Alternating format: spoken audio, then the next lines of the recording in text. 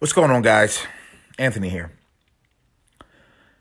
I just got off a very difficult conversation and I wanted to not share the details of that conversation because I just don't think that'd be appropriate. But what I want to do, though, is I want to give some motivation, and I want to give some motivation to anyone that will be listening to this around a core topic that I know many small to medium-sized organizations are going through. When you're a leader, whether you're the founder of the company, whether you're the director of operations, whether you're the director or VP of people, or whether you are a startup founder, there are a lot of mistakes that you make within your first 5 to 7 years. Anyone that knows anything about business knows that. And when you make these mistakes, you're not making them intentionally. You're not making them from a place of anger or sadness or frustration. You're making these mistakes from a place of pure lack of knowledge. You're making these mistakes from a level and an aspect of need. So to a certain degree, like many of the mistakes you may make around culture, or you may make around sales, or you may make around employee experience, or you may make around hiring, or you may make around operations, you're making them because A, you're a new entrepreneur, you're a new leader. B, a lot of the mistakes are a need for you to make so that you can be fast and quick, thus to be able to maintain the business and to maintain a lifestyle to live and to continually, keep things afloat. And those mistakes are what they are. But I guess what I'm looking to do right now is I want to share with every single leader out there, every single CEO, every single executive, that when you make these mistakes for 2, 3, 4, 5 years, understand that the process of working your way out of those mistakes and redoing some of the systems and the structure and the standards of your company is going to be one of the hardest things you're going to go through emotionally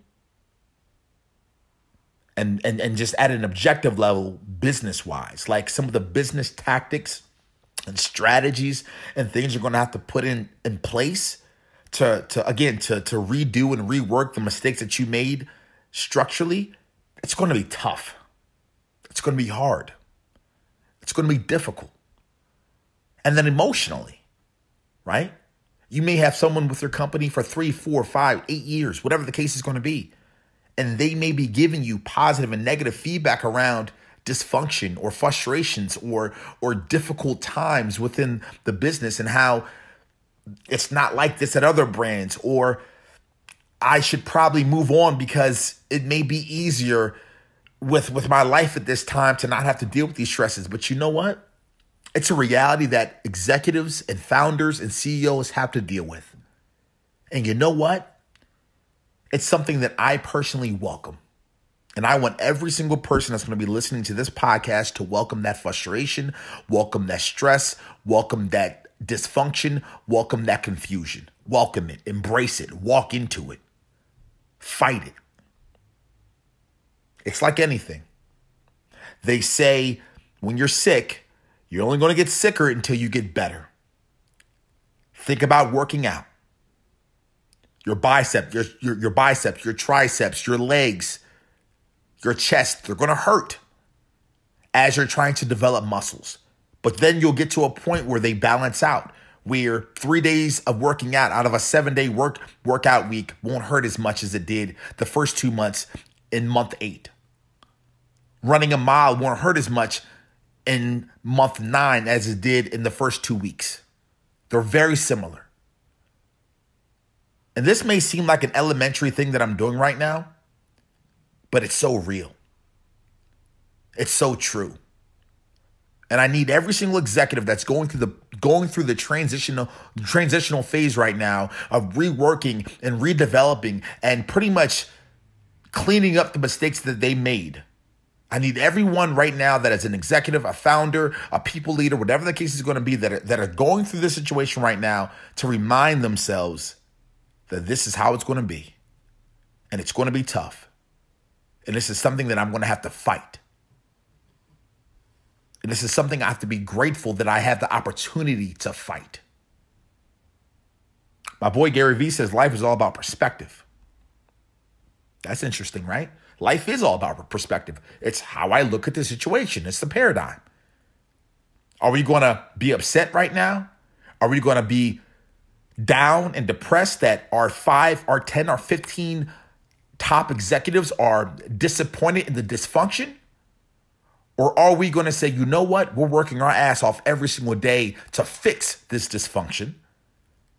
Let's motivate them to help solve the issues that we have currently. And let's be blessed that we have this as a problem in our life, because there are people that don't have food.